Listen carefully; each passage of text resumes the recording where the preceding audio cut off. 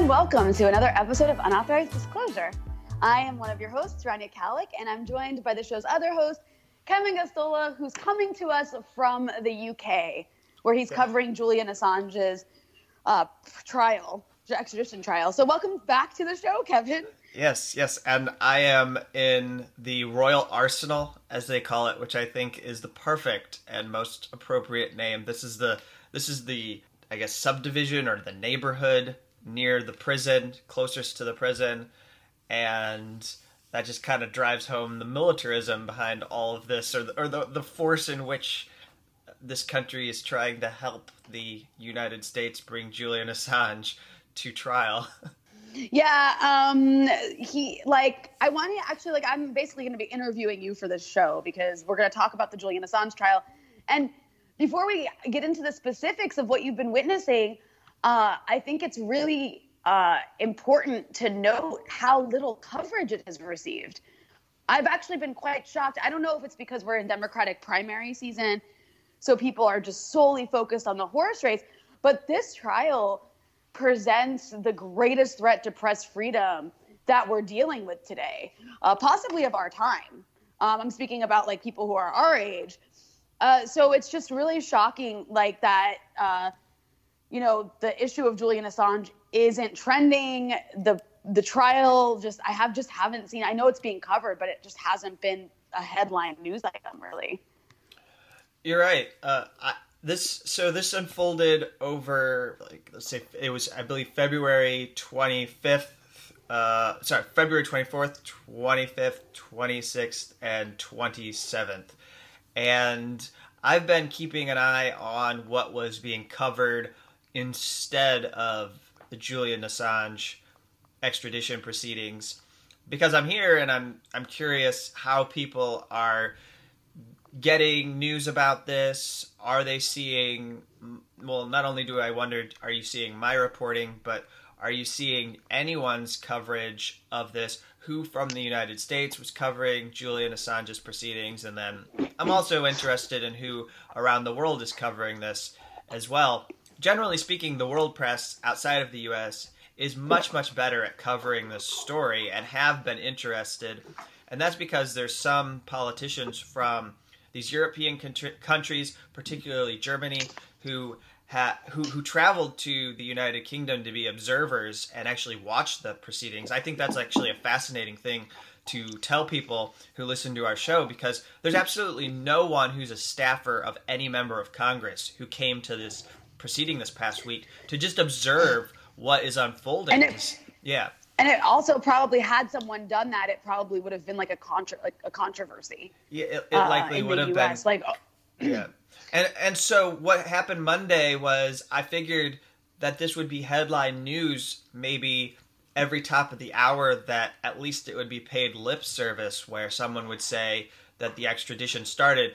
Because technically speaking, the official extradition proceedings kicked off this week. This was the first hearing in multiple weeks of proceedings that are going to take place that'll ultimately determine whether this magistrate court judge in the UK, approves the extradition. We mostly focused on legal arguments, but it was still an opportunity for the first time to hear the cases from the prosecution and the defense. So I figured the media would give it some kind of coverage. But even here in the United Kingdom, BBC News, it didn't make it into the rotation of every hour being a headline that was mentioned. On Monday, it was competing against the Harvey Weinstein verdict, and so that pushed it out of the way. The coronavirus outbreak has, and I think it's okay that this has captivated people's attention in the media. It's a serious problem.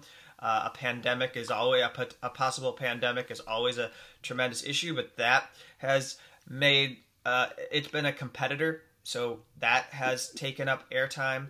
And then there's also the fact that you have the Democratic presidential primary that has been the focus of the world of progressives, and even people on the left have been very focused on what's happening with this war inside the Democratic Party, as Bernie Sanders has become this surging candidate who is tremendously popular and, in fact, it seems like while I've been away, more and more people feel like he's the presumptive nominee, and that is very earth-shattering to United States politics. So that's impacted on the attention that has been given to Julian Assange's case, but at the same time, I don't think those are excuses. I don't think that justifies the number of media organizations in the U.S. that didn't send anybody here, because by and large, there were like 60 or 70 journalists that wanted to be at court this past week.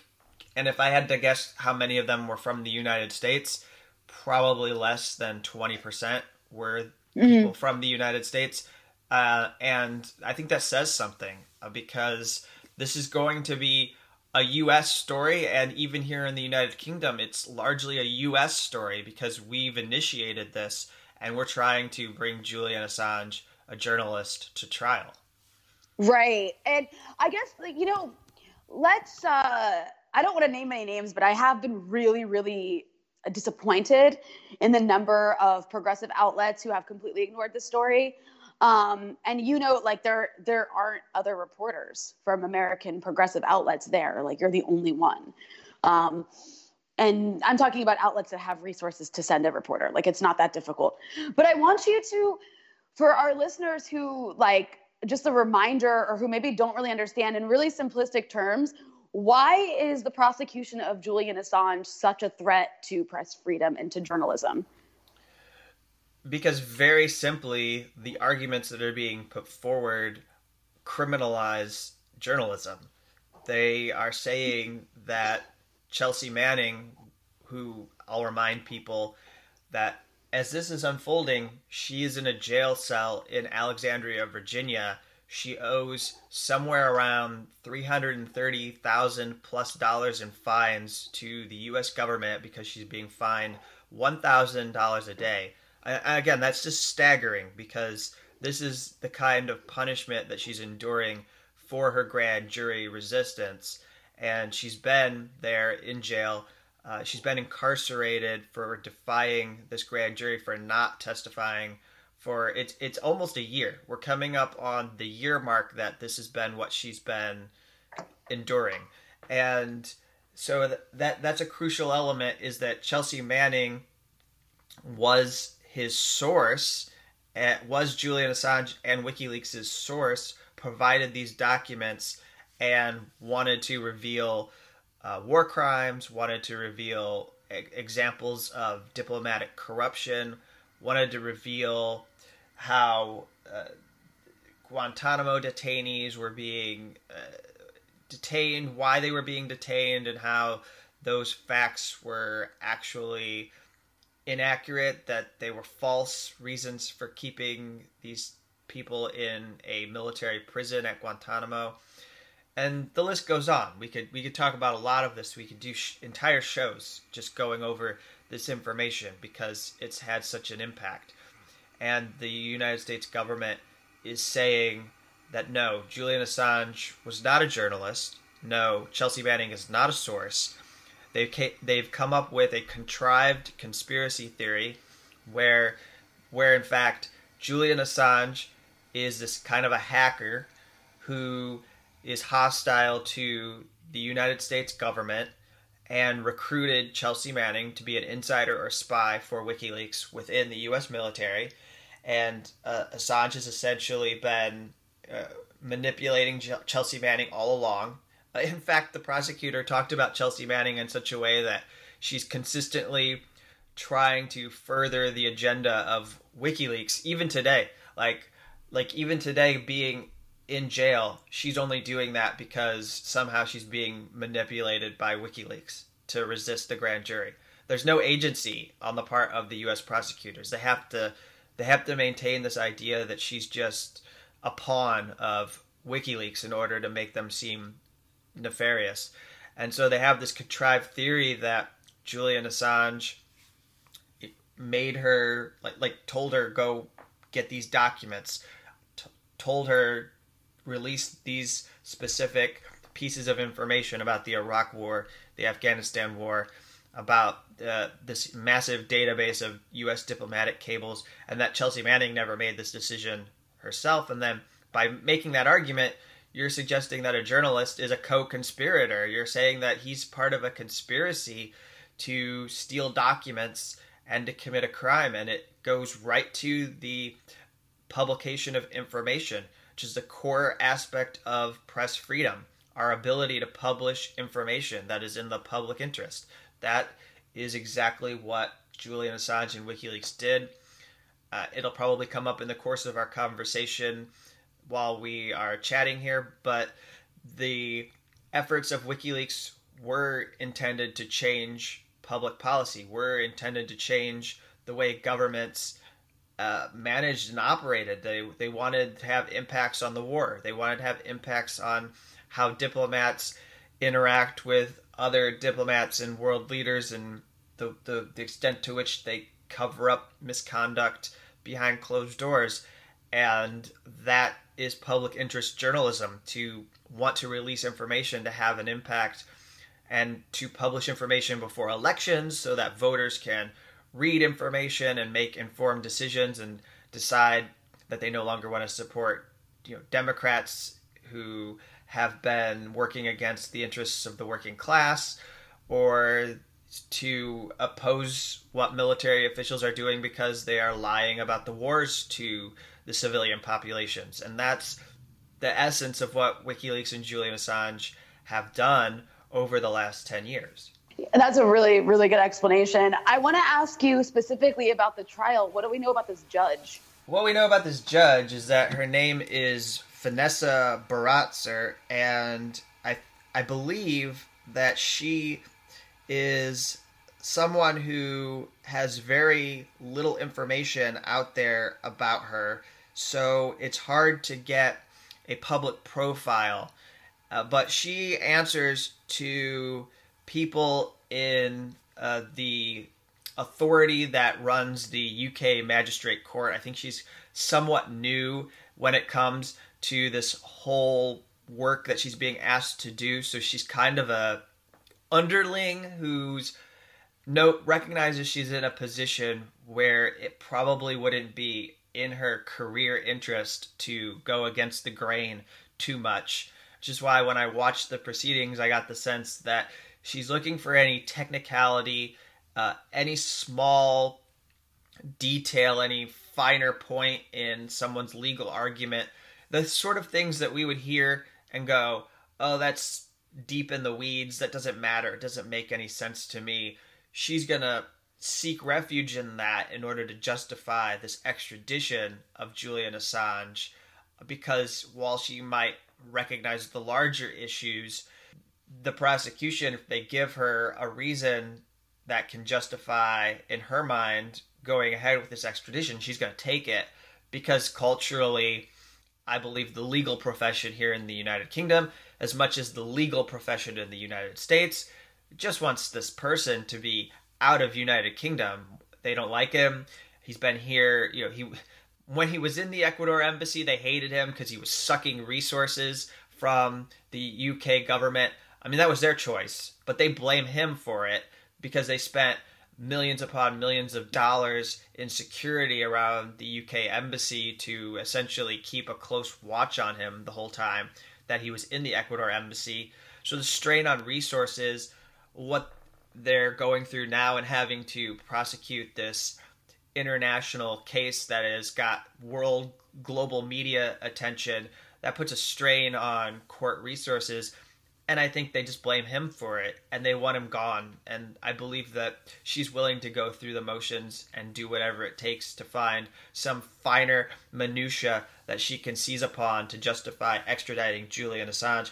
We also have reporting from Declassified UK, a couple of journalists here in the United Kingdom who have been supportive of my work, so I'm thankful for them. But also that Matt Kennard and Mark Curtis have been covering these people in the magistrate court that have conflicts of interests. And there's Lady Emma Arbuthnot, who her husband have been known to be very linked to United Kingdom foreign policy officials, and she's kind of like this chief magistrate of this whole process that Vanessa Baratzer is underneath serving. So you've got these issues and questions about conflicts of interest of people who are part of this entire extradition proceeding.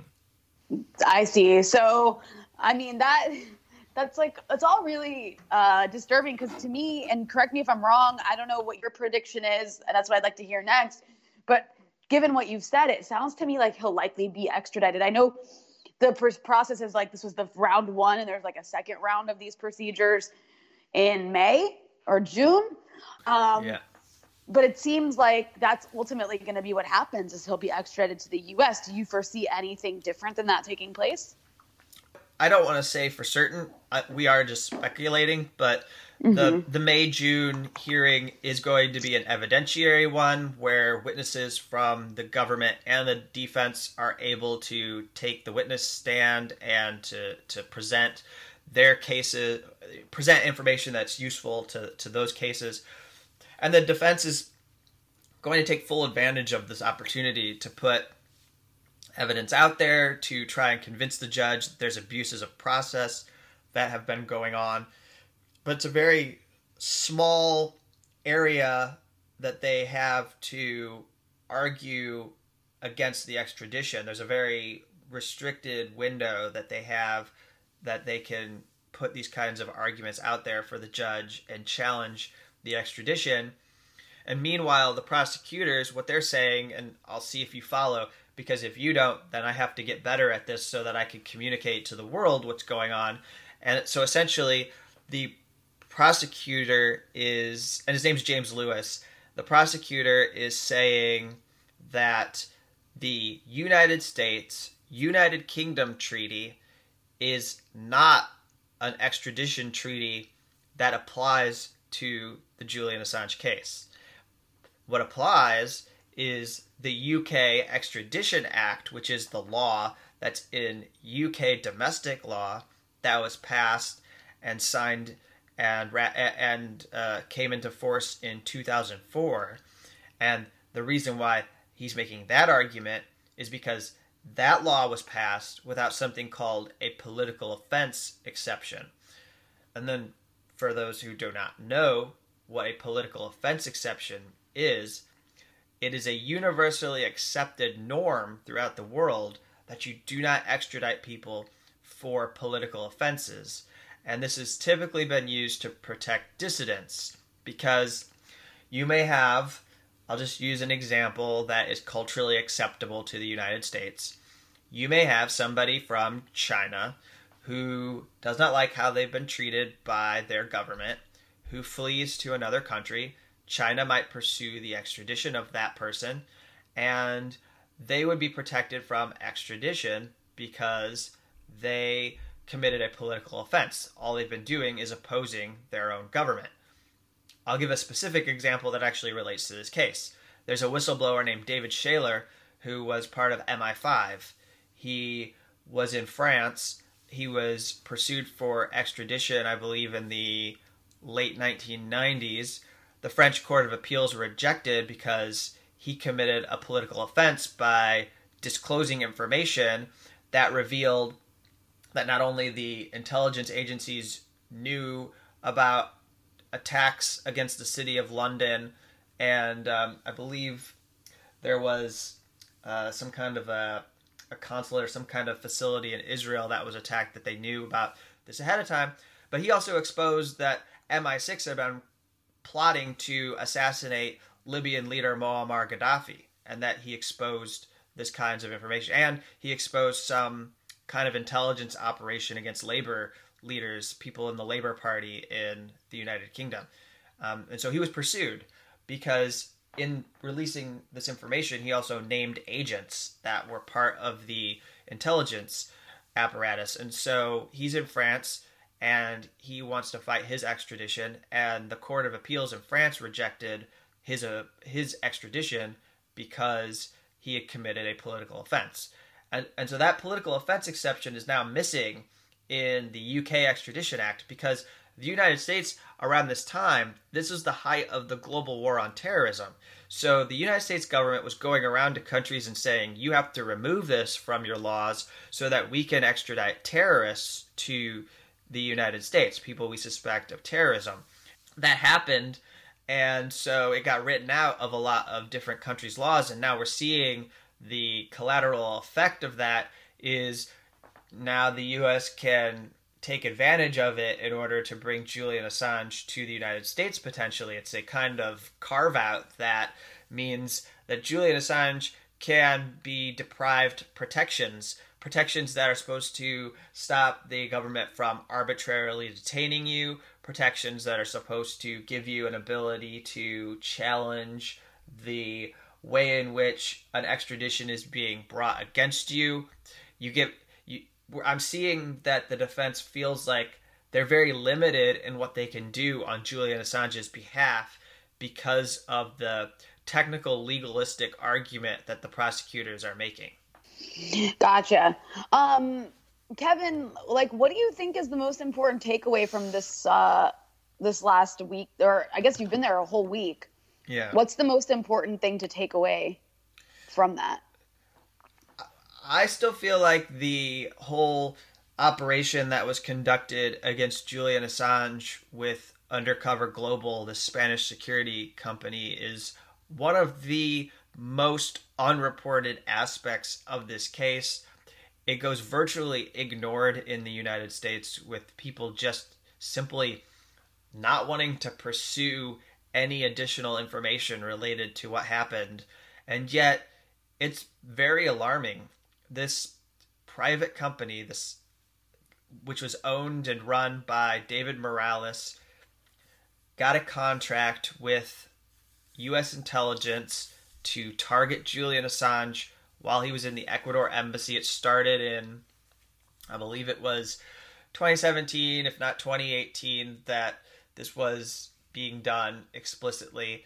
And it happened, it coincided with the change in the government, because Rafael Correa was president of Ecuador. He was the left-leaning president who gave Julian Assange asylum back in 2012. And with Rafael Correa out of power, you now had a right-wing government in Lenin Moreno that wanted to mount a pressure campaign to force Julian Assange out of their embassy in the United Kingdom in service to U.S. government interests. And so they were willing to escalate this spying operation against Julian Assange and to work in tandem with the U.S. intelligence agencies to find some way that he could be picked up and wind up in the custody of the United Kingdom, or even maybe the custody of the United States. So David Morales, we heard in the court, this has been reported in the New York Times, but it didn't make as much of a splash. So I seized on it because I thought, whoa, this is amazing information. David Morales traveled to Las Vegas in 2017, I believe, met with Sheldon Adelson in Las Vegas when he attended a security trade fair. And Sheldon, who is this oligarch of the Republican Party, one of the biggest, most massive donors to President Donald Trump, a bankroller of Republicans, gave Morales' company a contract to do security for his yacht. But also on the side, as this was happening, this was when the U.S. intelligence contract about the same time period was inked, and he was able to go back across the pond to Spain, and now his company had this contract where they were going to plant microphones all over the embassy and target not only Assange, but they were going to collect information on his lawyers, they were going to collect information on visitors, they were interested in Russians and any Americans that came to the embassy to visit, and they were targeting journalists who came in to interview Julian Assange. And so this operation was multiple months long. And then you had whistleblowers from the company who eventually left and revealed to El País or became part of this case that his legal team are pushing in Spain because there are privacy rights that were offended. There are different laws that they allege were violated in Spain by this company. So you have this case unfolding in Spain while this extradition proceeding is happening in the UK that could have some effect on what the defense is able to say in relation to their extradition. You could actually make an argument that the extradition proceedings should be suspended for the moment until there's an outcome in Spain and they can have a ruling, because if their rights are violated, if there's a decision from Spain that crimes were committed against Julian Assange, that might be helpful to Julian Assange arguing that he should not be extradited. But they planted these microphones all over the Ecuador embassy, and we heard about people who work for the company coming in every 14 days to take the microphones and change them out, that the CIA and other intelligence agencies had access to a server where the contents that were collected were uploaded, and they could go through the archive of all of these conversations and access that material, and that these whistleblowers who are now part of the case had a breaking point where they no longer were willing to be part of this. And obviously I wish your ethics had come into play much sooner, but ethically they started hearing David Morales talk about wanting to kidnap Julian Assange from the embassy, wanting to poison Julian Assange in the embassy, wanting to do the kinds of things that we know historically the CIA were contemplating that were absurd and wild as a way to target Fidel Castro in Cuba. It's what I compare it to in my mind, because they really wanted to do anything they could to get to Julian Assange and eliminate this person, it seems. And the kidnapping scenario was, we'll just accidentally leave the door to the embassy open at some point, and it won't be obvious that we were doing anything deliberate, and then when the door is just open and nobody hasn't shut it, people can swoop in and snatch Julian Assange and take him away. And so there's a lot of wild aspects to this when you talk about this espionage operation that was carried out against Assange in the embassy. And it's had an impact. It's had an impact on his ability to believe that he has his fair trial rights protected in these proceedings. He stood up and interrupted court multiple times because he does not feel like he can participate in his proceedings as a defendant, and he does not think he can have confidential conversations with his attorneys, and there's nothing that the judge has done to meaningfully protect this right. And he's complained because when he's talking with his lawyers, there are microphones throughout the room. Who knows if one of those microphones isn't being fed somewhere and being kept, whatever it picks up isn't being kept in some kind of database that the UK intelligence agencies or the US intelligence agencies have access to, so that they can monitor and spy on these people throughout this case. It's not unheard of for him to have this paranoia because he went through this while he was in the embassy. It's so crazy it's so crazy this isn't a bigger story. When you lay it all out, no, I'm just thinking here, when you lay it all out like that, this should be the headline story. And all the attention while you've been covering this week has been focused 100% on the Democratic primary, which to a degree I understand. But then there was a debate this week, and they didn't ask about this issue. I don't think this issue has ever come up during a debate, ever. Mm-hmm. Not once. Yeah. Not that unless I'm mistaken, correct me if I'm wrong. But I would like to know, I would like to hear Bernie Sanders address the issue of Julian Assange and what's been done to him and what's happening to him now. I think the only candidate who's even said anything is somebody who isn't at the debates, which is Tulsi Gabbard. And maybe Joe Biden said something in the past to the effect of Julian Assange deserves death or something. But this should be an issue that is discussed during debates, and it's not. And it's when you lay everything out, it's so dangerous what's taking place. And then the bigger danger that presents itself is that nobody cares. Yeah, just for the record here, I have Bernie Sanders' statement when the New York Times put a question to all the candidates last year, and I documented what each of the candidates said, and then I also responded to what was said that was just total bullshit. But what Bernie Sanders said was actually a pretty good statement. The only quibble you could have is that he doesn't specifically speak to Julian Assange and talk about him individually and what he did, but he made a decently good statement that suggests if he's elected, he's not going to go forward with this prosecution, which was, it is not up to the president to determine who is or is not a journalist. The actions of the Trump administration represent a disturbing attack on the First Amendment and threaten to undermine the important work that investigative reporters conduct every day. Marianne Williamson actually had a pretty good answer, and she's endorsed Bernie. And she said, the Espionage Act is a relic of President Woodrow Wilson's prosecution of Eugene Debs, who was a socialist, for opposing his military frolic in the Soviet Union. The act violates freedom of speech and press by criminalizing publications without proof that the disclosures were intended to and did cause material harm to the national security of the United States. The First Amendment does not permit a British-style Official Secrets Act for classified information. I would drop the Espionage Act counts against Assange. But then you're right. Tulsi Gabbard has been one of the strongest candidates on this particular matter. And Joe Biden has been pretty terrible, as one would expect, because he was part of the Obama administration when these leaks happened. He's on record as calling Assange a high-tech terrorist back in 2010, I believe.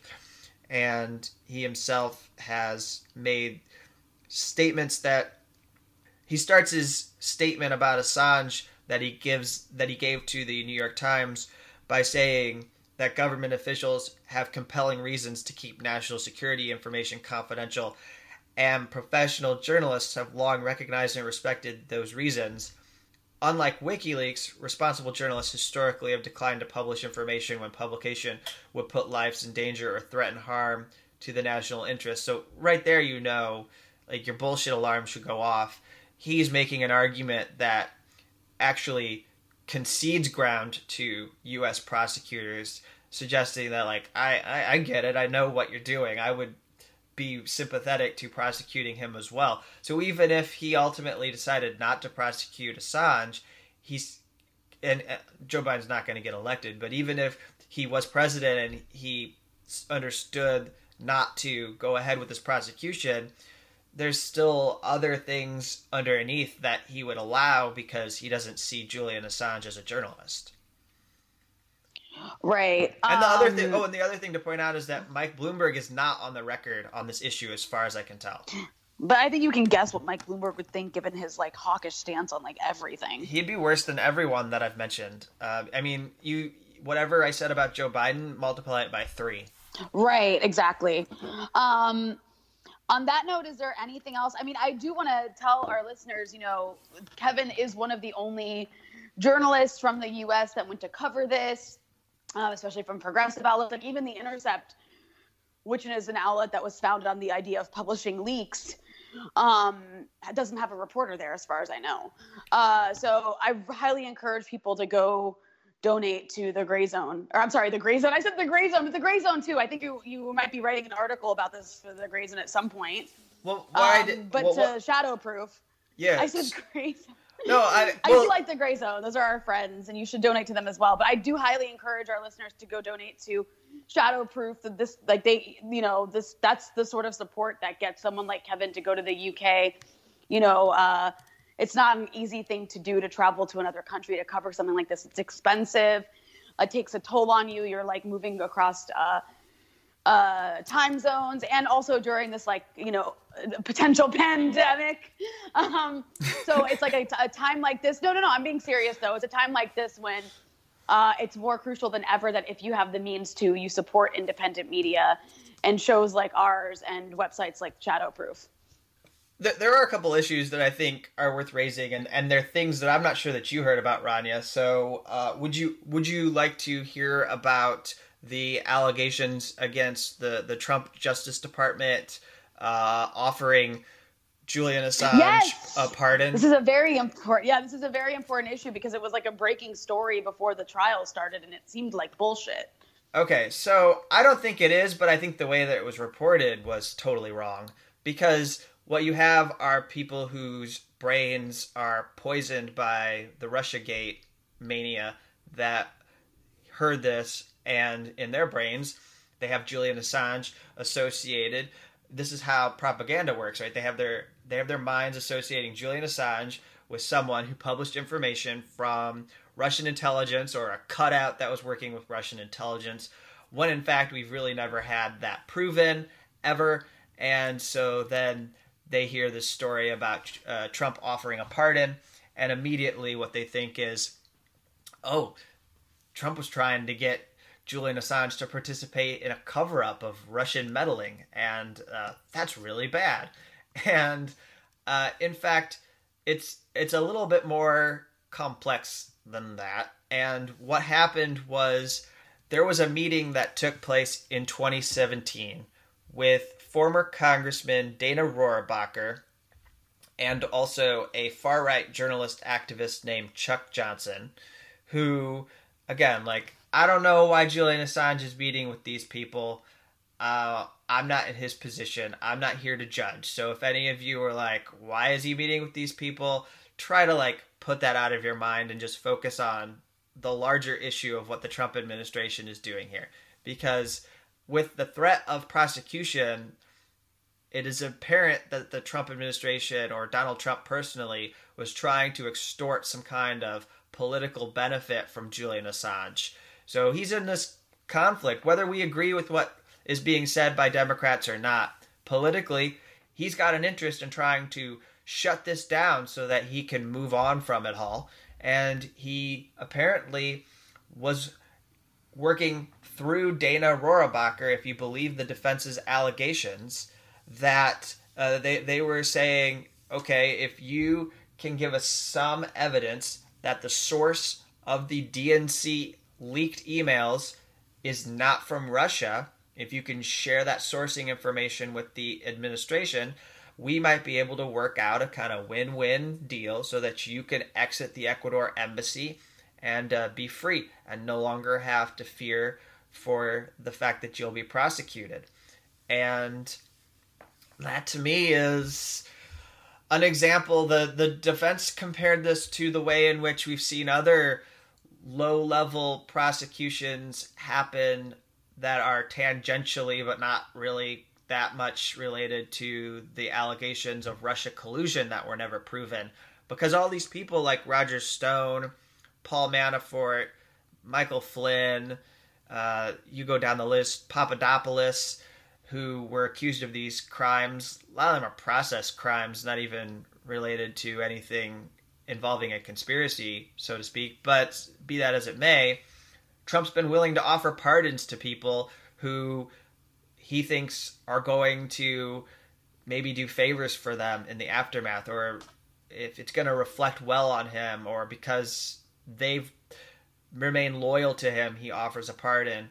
And I think this is kind of a part of the way we're seeing abuse in this case. There's a politicization of this case in the U.S. Justice Department. And I know that people have a tough time maybe accepting this, but I am able to hold a complex view. So I can say very clearly that the Obama administration stopped at the point where they needed to and did not pursue a prosecution against Julian Assange. Now, there is the critical issue of never ending the grand jury. They never dissolved it, so it was still in existence, and the Trump administration could just come into power and use it, as they have done now. But the Justice Department recognized that they could not indict Julian Assange without going after journalists at the New York Times or the Washington Post or any other media organizations that worked on publishing these documents. The fact that the Trump administration comes in, You have Attorney General Jeff Sessions, who loathes and hates leakers. You have Donald Trump talking about stringing up leakers in public squares because he just doesn't like anyone who's disloyal and speaks out against his administration. Somehow manages to be even more hostile to leakers than Barack Obama. And then you see that it becomes political. Like, the choice to go and prosecute Julian Assange is a political choice. And that's evidence that they're bringing forward to the judge, hoping that she can see he's not being prosecuted because he committed a crime. He's being prosecuted because he's on the wrong side of politics in the United States, and it's improper for you to approve his extradition. Sorry. Yeah, I think that's a really good way you just put it. That should be like the headline. Julian Assange is on trial for being on the wrong side of politics in the U.S. And think about it. And think about it, Rania. What I just described to you, Trump abusing his pardon power. Doesn't that sound like an MSNBC show? Doesn't that sound like an hour? Doesn't that sound like an hour of Rachel Maddow? Yeah. Yeah, like that's another thing too. Is this is a time when the media, especially MSNBC and CNN, has been so alarmist about Trump and Trump's assault on the press. And it's like, what bigger assault on the press is there than literally criminalizing journalism, as he's doing with Julian Assange? But like, these same people don't say anything. And like Jim Acosta having his White House press credentials revoked for like a week was, oh my God, this is the biggest threat to press freedom. Trump is an authoritarian. Everybody fucking lost their shit. Okay, Jim Acosta's press credentials being revoked for a week don't even come close to the threat posed by Donald Trump with this Julian Assange extradition, but you don't hear a peep. And, there's this other aspect of this case, too, that received more attention from Politico in the past week. There's this new intelligence chief named Richard Grenell, Rania, who is actually linked to all of this in the same way, similarly to what I just described with Dana Rohrabacher, where the allegation against him is that he told Assange's Ecuadorian hosts that if the U.S. government would not pursue the death penalty for Assange, then in exchange, Ecuador could allow British officials to enter the embassy in London and arrest him. And so he was dealing. He was kind of manipulating the process behind the background, and they want to bring that up, that politicization of the process. So there's that. I think another good aspect to raise right now, just very clearly, is that Chelsea Manning's grand jury resistance has been so enormous for Julian Assange. I could see watching these proceedings when the defense referenced her chronology of events. They called it the best chronology because they were using it as a reference. And this is in 2013, before her trial. She pled guilty to some offenses, and then she laid out for us why she released all of these documents and meticulously talked about how she managed and handled the information, the decisions she made, why she picked WikiLeaks. She talked about preparing the information, how it was uploaded and transferred. She got into technical details. And this is how we understand the timeline of events. And as I've said before, it does not match up with what the government wants to argue about Julian Assange. And so they have a problem. But they haven't been able to break Chelsea Manning in such a way that she sits before the grand jury, begs for mercy, and gives them some kind of information that would impeach her or undermine her past statements, which would then be useful to making the claim that Julian Assange was a co-conspirator, was involved in committing a criminal conspiracy.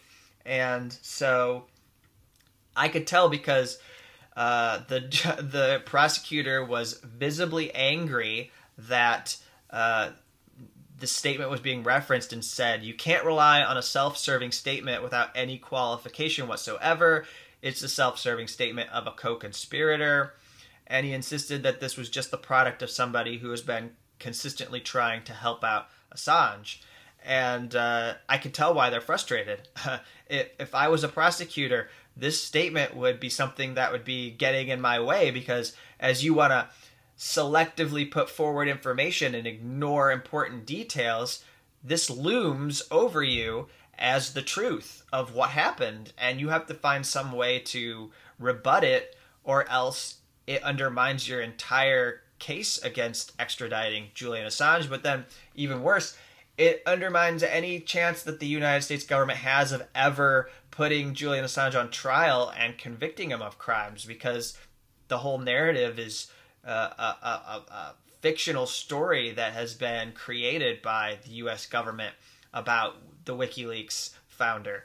So that's an important thing to mention. And then as we begin to wrap up our conversation here, I'd like to just raise the issue of the glass box. Do you know about the glass box? I do not. Okay, so do you know about secure docs? Have you ever heard of a secure doc? No, that is a completely unknown term to me. It is a foreign concept to me as well, because in the United States, we allow defendants to sit with their attorneys. And you do not get put in a glass box in the back of a courtroom or off to the side of a courtroom. And you are not humiliated as a defendant. Your fair trial rights are not undermined. Your presumption of innocence isn't undermined, at least in that manner. There are other ways that it might be. But this is a very vivid example in the UK legal system. And it's modern. It's a modern invention to erect this glass cage, so to speak, in a courtroom where the defendant sits away from their attorneys and not in the well or the floor of the court that's in front of the judge. And it is something that defendants struggle with because it makes it hard to hear the proceedings, makes it hard to communicate with the attorney. When you want to give your attorney information, they can't see you potentially. When you want something explained to you, they don't know that you need that explanation. And so it limits your ability to participate in your defense. And Julian Assange has complained about this. He complained about it a lot over the past week. And the judge was given a request by the defense to allow Julian Assange to sit with his attorneys. And absurdly, she said no. But the reason why it is so absurd, Rania, is because James Lewis, the prosecutor, said that the U.S. government was neutral on this issue and did not care if Julian Assange sat with his attorneys, and recognized that he was having a lot of problems following along, and proceedings would run more smoothly if he could just sit with his attorney and they could speak with him. But the judge was like, well, we have this standard procedure, and I am not going to be pushed around by Julian Assange and change this procedure for Mr. Assange, so you'll remain there. And it got even more ludicrous because we're going to have this 3-week evidentiary hearing that's supposed to last for 3 weeks. And she said, I'd be okay if it went from 3 weeks to 6 weeks, if that was what it took in order to allow you to participate in proceedings, because we could have frequent breaks. You could have more opportunities to exchange notes and like communicate in written ways with your attorneys.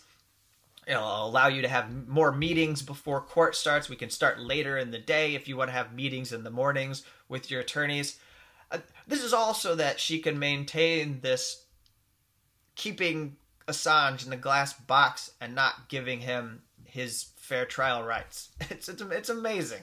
It's just like, and there are like countries around the world do not do this. Like, this is a thing that is falling out of favor. I would actually say that one country that this reminds me of to a degree is like Egypt, when they would put people in cages during trials. You know what I mean? Well, there are, I guess to be clear, it's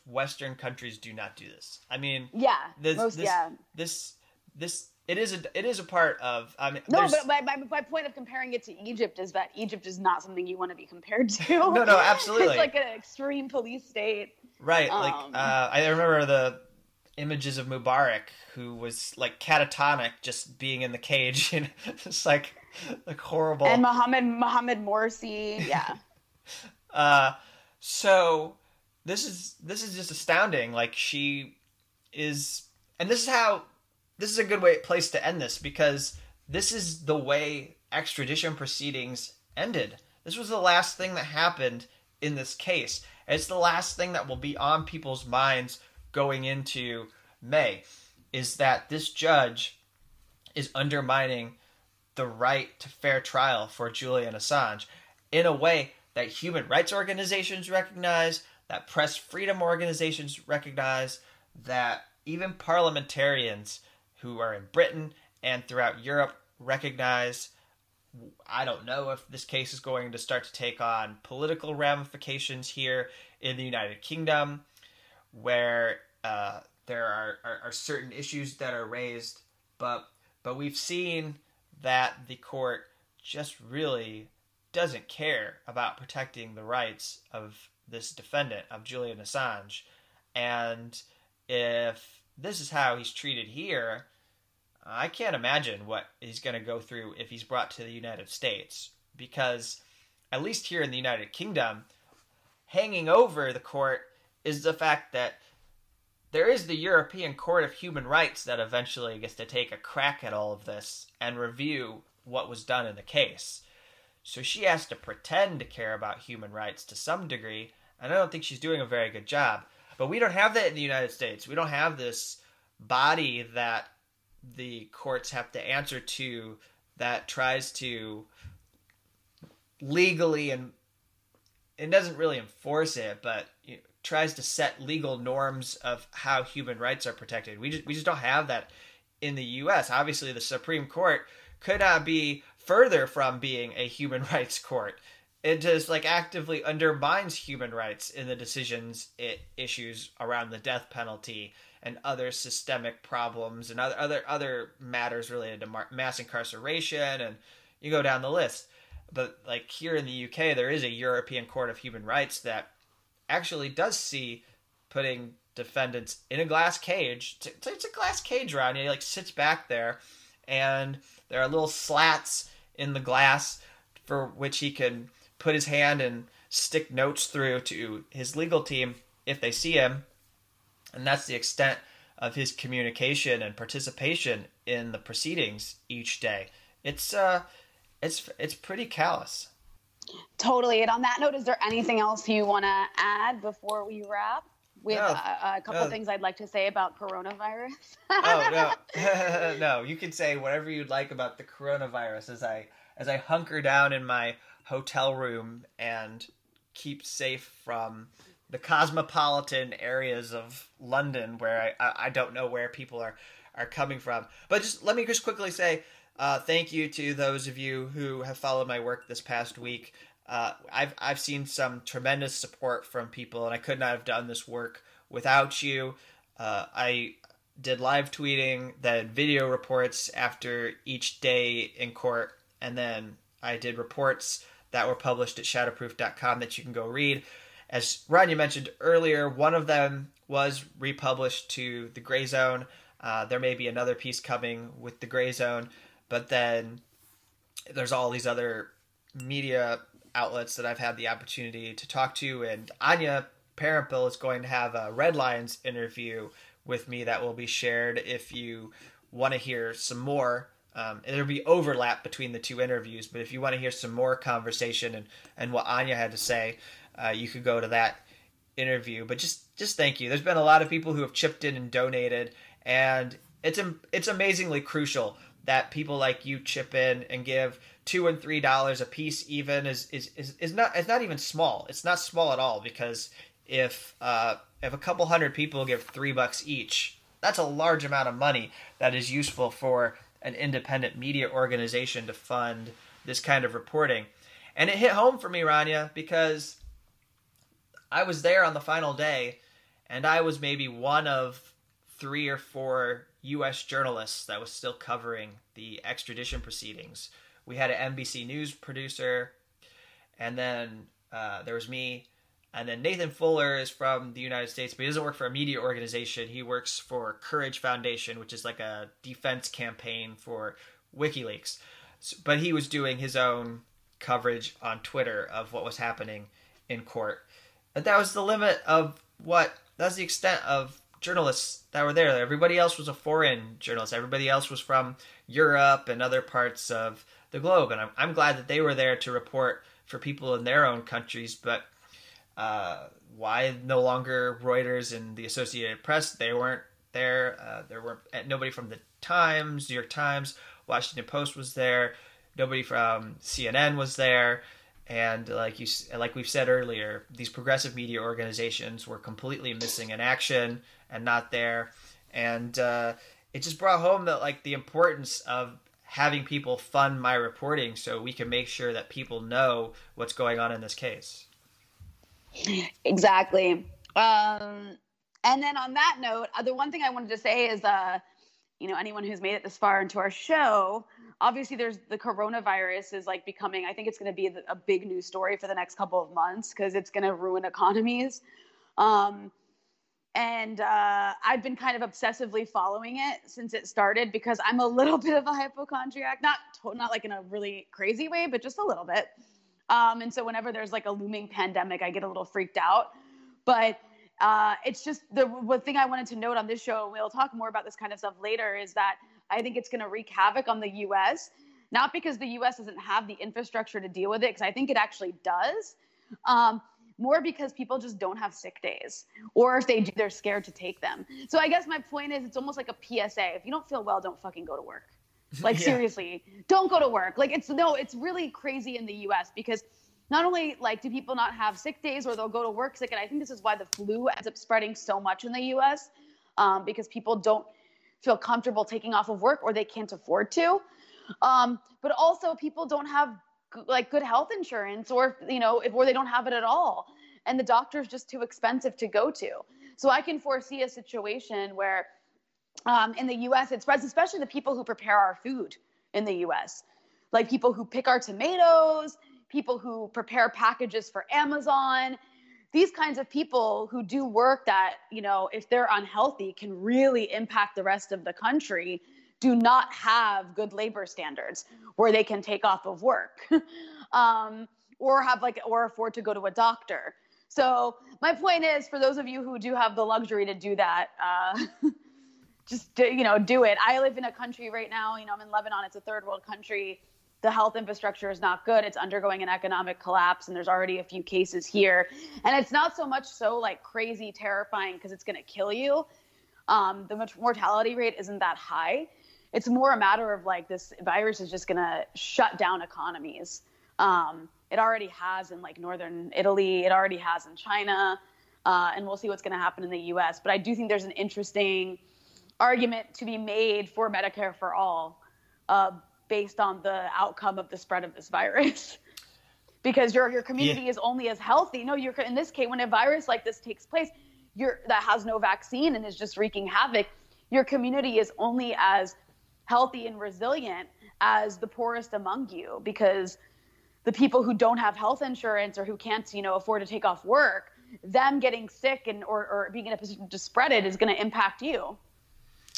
That's right. And are you aware of the example, or one of the more salient examples, of this person who got tested when they developed flu-like symptoms and then ended up with thousands of dollars in bills? I can just basically No, I haven't heard this. Yeah. Okay. I think this was a viral tweet because I think he took a photo of himself.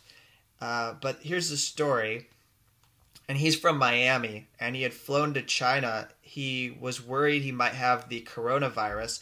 So he returned from Miami, would have been in January.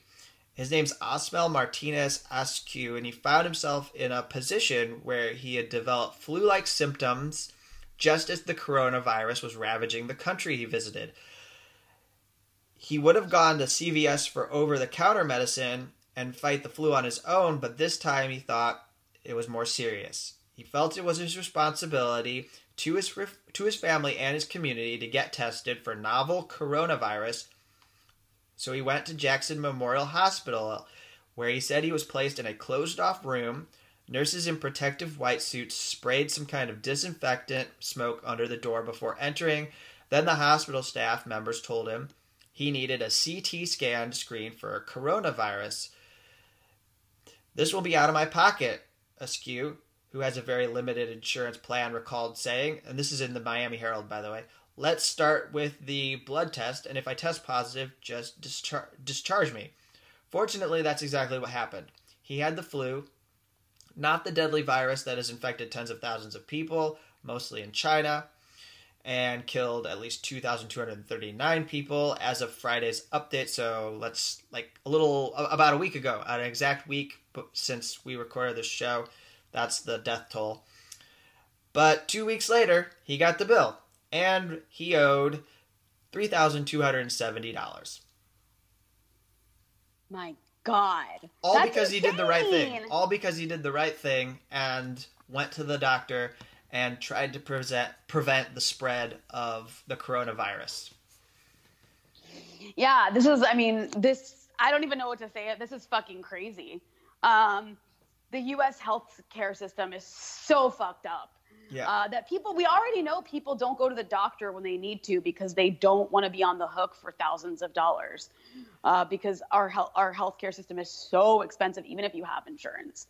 And did you hear Nancy Pelosi step up to the mic and say there needs to be a vaccine, that we don't need to just cater to big pharma? It needs to be affordable. How about it needs to be free? How about it needs to be made available to everyone so that we can prevent a pandemic? Not your affordable buzzword that's been used to prevent Medicare for all. You want to wrap up here? It's been good to chat with you. This has been a really great show. I'm really, really glad that you were able to cover the Assange case. And I think all of me and all our listeners, I can speak on behalf of all of them, appreciate you being on it, since there's so few people who are, and just diligently covering the attack on whistleblowers and journalists for the last decade.